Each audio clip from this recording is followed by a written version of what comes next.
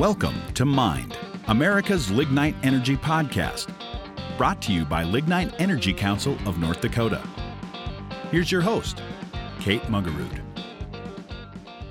All right, and welcome you guys. Thanks for joining us on today's podcast. So glad to have you.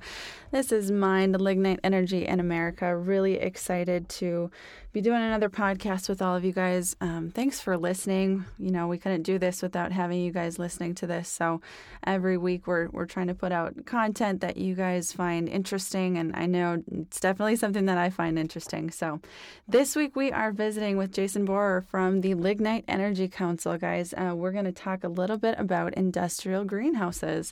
And I will be completely honest, I had done a quick Google search of this, and I was a little confused as to, you know, what we got going on. So I reached out to the expert, like I do, and somebody who knows way more than me about this. And so we're going to visit with Jason. Jason, welcome again. Love having you here. Thanks for having me. It's always great to visit and talk a little bit more about what's going on in the lignite coal world. Welcome everybody who's listening, and hope that this is beneficial, that you get a glimpse into the future of what's happening in North Dakota. Absolutely. So, Jason, I know that you and I quickly visited, but one of the topics that I wanted to, discuss with our listeners was industrial greenhouses, and more commonly to commercial greenhouses. So, talk to me a little bit about this. What is it? What are industrial greenhouses? So an industrial greenhouse or a commercial greenhouse is just an upscaled version of the greenhouse that backyard farmers have been using for years in their own homes, gardens, to increase yields, lengthen growing seasons, increase productivity, and really have access to more homegrown food for their own personal use. So you take that concept, you scale it up, and what that allows you to do is measure and track and more adequately understand what does it take to build or grow those crops in these greenhouses in a way that can, you're not just doing it for fun in your backyard, you're doing it as a business to make money.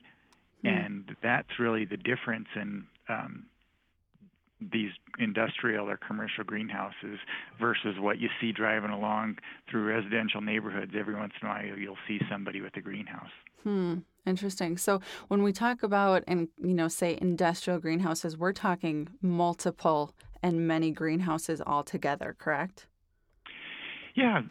You're looking at multiple acres covered by these greenhouses, and on the scale of 10, 20, 30, 40, who knows how many of these there will ultimately be in the upper Midwest. Mm-hmm. Is it something where it's specifically used within like the farming and ag industry, or is this something that we're using in different industries, so like energy, for example? Yeah, so you're going to be using these primarily for agricultural production. Okay. And what's fascinating about North Dakota is there's always been this very strong tie between the agriculture industry in North Dakota and the energy industry in North Dakota. Mm-hmm. Those two things really tie the industries together. They support really between all of energy, all of ag. Mm-hmm. That's the bulk of North Dakota's economy. Yeah, I mean, that's true. Yeah, so you take that concept and say, what can we do to continue to develop that relationship? And one of the next things that we've come up with is this concept of to develop an industrial greenhouse industry in North Dakota. And what does that look like when you say industrial greenhouse industry in North Dakota? What does that look like? Is that something that, we're primarily a collaboration, like you said, between the two industries, or what's really the goal of it? Yeah, really what the goal would be to develop a type of greenhouse industry similar to what you'd see across the border in Alberta. There's many greenhouses up in Alberta. There's probably more than 200 greenhouses up in Alberta that are grown for commercial purposes. And so you're looking at what they've done and saying, what are the benefits of doing that, and how can we apply that to North Dakota? From the farm perspective, all of a sudden you're potentially adding a new crop. Or at a bare minimum, you're extending the growing season and giving flexibility to the farmers. So it's not necessarily a great departure from what has happened in the past in the energy or ag industries. It's just continuing to develop that and using the strengths of the energy industry to diversify and strengthen the ag industry. Yeah, I didn't even think of that when you talk about the longevity and, especially in North Dakota and in the Midwest when we have such a small and can be small condensed seasons, especially for growth. Like even a few weeks ago, North Dakota was hit with that blizzard and it was October. Would you say that's a benefit of an industrial greenhouse or, to, like you said, control that growth period? Yeah, absolutely. What it allows you to do is grow a crop in North Dakota that you wouldn't otherwise be able to grow because of that threat of severe weather. Sure. And maybe that's a high value crop like grapes or like hops, something that grows well in a very controlled environment. And, like grapes, you can grow grapes in North Dakota. Really? I had some growing in my backyard. Oh my in gosh. my garden. I had no idea. But what you see is the variability is pretty high, and the yields are uncertain year to year. So instead of being able to have a very small selection of varieties that are bred to grow in short growing seasons and potentially cold weather, all of a sudden you can expand your options and you're going to be growing varieties that, because they're in this controlled environment, would typically only grow in a more Mediterranean climate. Interesting. Okay, so when I was just doing some quick research, I was saying anyone can buy a greenhouse. They have greenhouses various sizes, and you definitely can get into that commercial or industrial greenhouse size, but it's really primarily for our ag industry, like you said, to grow those high yield crops, right?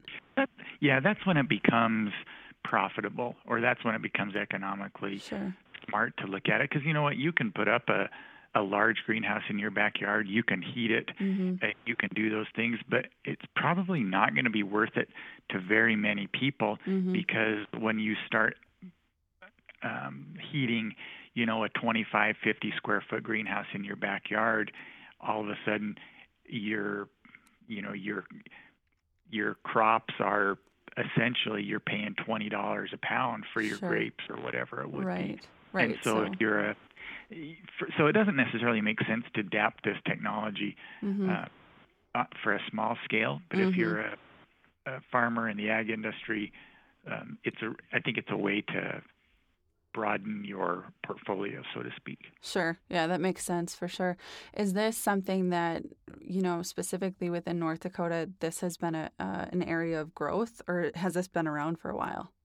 No, industrial greenhouses, commercial greenhouses of this nature, it's not a significant industry. There may be, just that I'm not familiar with, a few greenhouses, I would say probably growing tree seedlings, those types of things.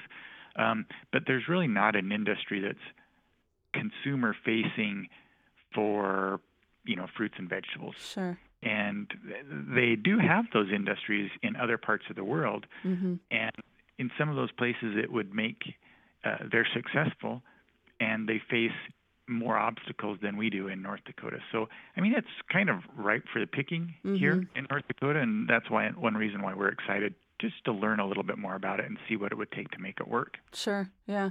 Do you see across, from other states in the country, is this something that other states have been adopting, similar to, like you said, Alberta? Is this something you see other states looking into or growing from? Not really other states. Yeah.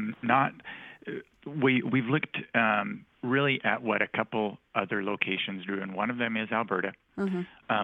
The other one is in the Netherlands. Mm-hmm. What you look at in Alberta is a profile that looks very similar to North Dakota, so you're familiar with what their environmental challenges might be, transportation challenges might be to distribute that crop once it's grown. And then over what you get out of the Netherlands is they're very advanced in this, and you can kind of see really if you capture the vision of what's going on, they're a great role model.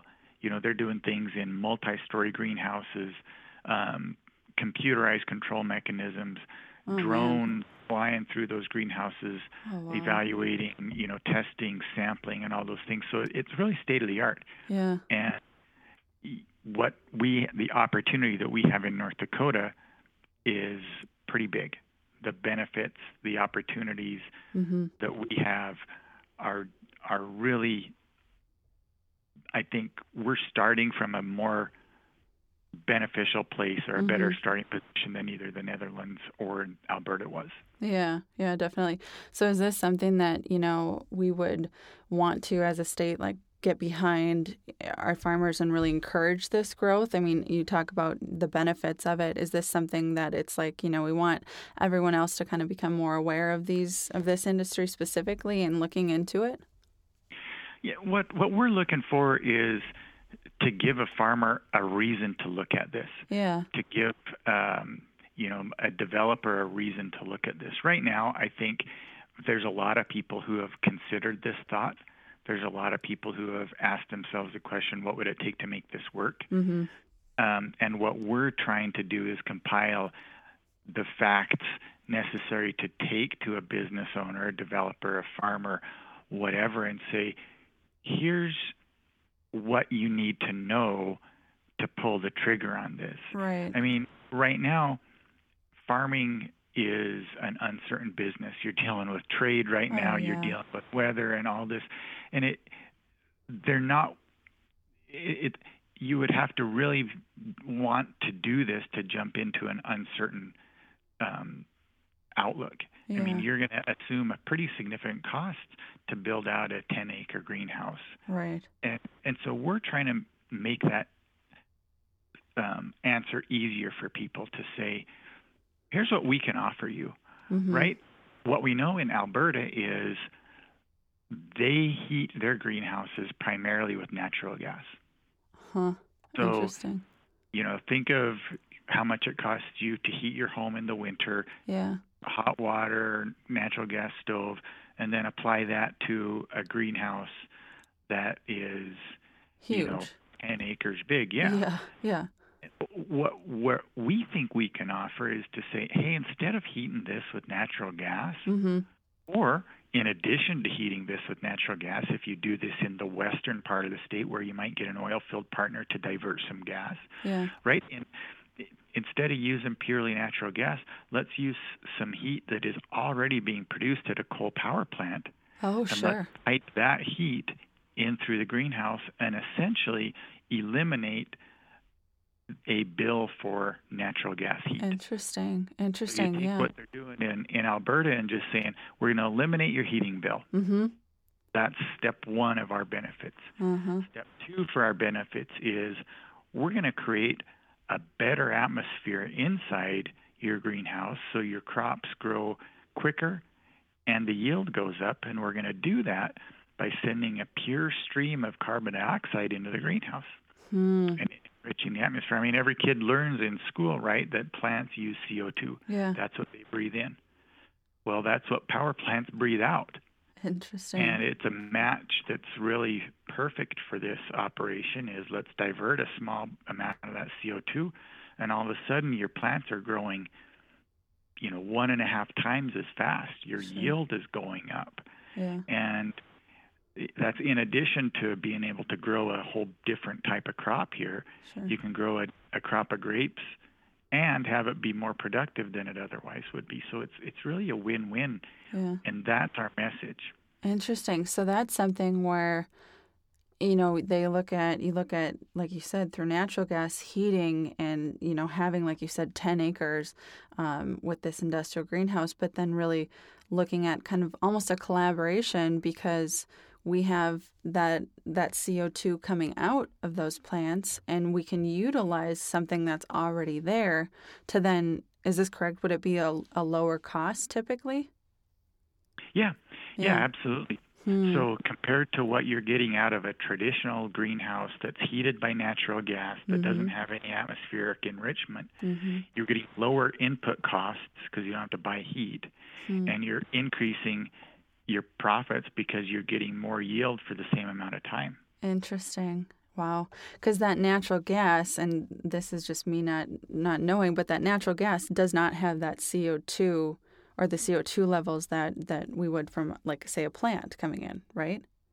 Right. I mean, it's possible to divert some of the CO2 from a natural gas-fired power plant, but it's a simpler proposition when you're partnering with the coal industry. We've got the power plants. Some of our members also operate ethanol facilities, and that CO2 coming in particular off of those ethanol facilities is extremely pure, and it's perfect for this type of thing. So just our ability to integrate a comprehensive solution really is a benefit to someone who is wanting to expand their agricultural footprint into a large-scale greenhouse. Sure. Yeah, that really makes sense. So, I mean, you're looking at then like a lower cost. And if you had, I mean, you obviously have this controlled environment with this industrial greenhouse, this controlled environment, and in a perfect world and a perfect atmosphere, you're taking exactly what those plants and those crops need to thrive and grow with that CO2, that pure CO2, and utilizing that as kind of a collaboration, right? Yeah, absolutely. Exactly what we're doing. You'll be able to know, you can work with our folks at NDSU who have this great ag research industry or capabilities, and be able to say, hey, give us the combination of factors that is going to maximize our output. Help us learn the exact CO2 ratio, the exact amount of daylight, because, you don't have to operate these just under daylight hours. You can have artificial lighting, right? That you can have 2 or 3 crops a year if you're growing 18 hours a day. Right. Interesting. So now, from putting this into like a practical use, now that we kind of understand, the different aspects of it, and what it is and what it can do for us, the benefits. Now, talking about those next practical steps, what would say somebody in North Dakota who is like, listening to this and they're like, okay, this is something I want to look into. How do you even go about looking into that collaboration? Is that, like you said, you mentioned NDSU, is that, where do you go then for that next step? I think the next step for us, if somebody's out there listening and said, hey, I want to do this, get in touch with us. We'll try and put you in touch with the right people to make that happen. But probably right now, what you're going to want to do is get onto our website, follow us on social media. We're in the early stages of putting together what we would call kind of a white paper that would be the first answers for that person who's calling in saying, I want to do this. Really? We don't know right yet what those answers are going to be. I don't think we're quite to that point yet where next week would be able to say, you want to do this? Here's what you need to know. Let's go build this thing. Yeah. We're really in that initial stage of saying, what can we do to take the model that's been developed in Alberta and the Netherlands and adapt it to North Dakota? Yeah. One of the things that is prevalent in the Netherlands, that they provide a lot of their own fruits and vegetables from these greenhouses, right? So they have a market for those. And the Netherlands is a lot smaller than Dakota, right? So if you're Wait, a farmer, I'm sorry. Did you say the Netherlands is smaller than North Dakota? Yeah. Oh, I didn't even know that. That's interesting. Yeah. So you're looking at being able to distribute these to a population that is more highly concentrated in the Netherlands, versus if you're a farmer in North Dakota and you're growing these grapes What's your distribution network look like? Are you really going to be able, maybe you've got a great yield, but if you don't have a distribution network set up, then it doesn't do you any good. Right. And that's one of the things, one of those unanswered questions that we've got to figure out is how do you distribute those things, those crops, and make sure that you can monetize those, and make a living selling these. Interesting. That's so stinking cool. This is something that it's, like you said, we're really at the forefront of it. And, everybody probably has heard at some point of a greenhouse and is aware of what it is. But I think from really that growth perspective in North Dakota specifically, those industrial greenhouses, you drive along, I-94, you see a few greenhouses here and there, but nothing on the scale of what we potentially could be doing to really reap the benefits of that, right? Right. Yep, exactly. That's really cool. So this is really an opportunity for us as a state too, to kind of be those pioneers in this industry. Yeah, absolutely, because it's something that it's a need for us. You get go to Sam's Club or Walmart or Dan's, wherever, pick up the fruit this time of year and try and figure out where it comes from. Yeah. And there's that opportunity to be able to say, just like North Dakota produces its own electricity, just like we're one of the world leaders in oil production, we feed the world. Now let's feed ourselves all year long. Let's develop this market. Yeah, and that word sustainability and self-sustaining, like those words come to mind when I think of that, and really as a state being able to, sustain and support everyone that's here. Yeah. Yep. Too cool. That's awesome. Well, Jason, that's just, my mind now makes more sense than what it was when I first was kind of looking into it. So thank you for sharing that with me. It's exciting. And so for somebody like that's listening, we talked about that might be interested in learning more, or even exploring this area. You said, encourage them to visit lignite.com and to just give you guys a call, right? Yeah, absolutely. Would be glad to continue that conversation. And as things develop, as our research progresses, we'll know more and more about those unanswered questions and be able to work with folks to really, I think, make sense of this. Very interesting. Now, for our listeners, too, I know, Jason, you're really active on Twitter as well. And so this would be some place that our listeners could follow you and kind of keep up with some of this stuff, right? Yeah, absolutely. That we'll try and, again, when we have research that is public and is published, then we would love to be able to have updates of that pushed out on Twitter, and we'll make sure that the latest and greatest information is always available. Too cool. Awesome. And now for our listeners, if you guys want to give Jason a follow on Twitter, Jason, where can they find you on Twitter? At Jason Borer, LEC. Awesome. Thanks so much, Jason. This is great. And again, to our listeners, lignite.com, they are proud sponsors of this podcast and wonderful people for allowing me to kind of dive into this industry and some of these different technologies and markets. So, Jason, thanks again for your time. Love having you on the show, and just it's been a joy visiting with you. So, thank you. Thank you very much. Awesome. Thanks so much. Thank you for listening to another episode of Mind, America's Lignite Energy Podcast. For more information on lignite energy in North Dakota, visit lignite.com.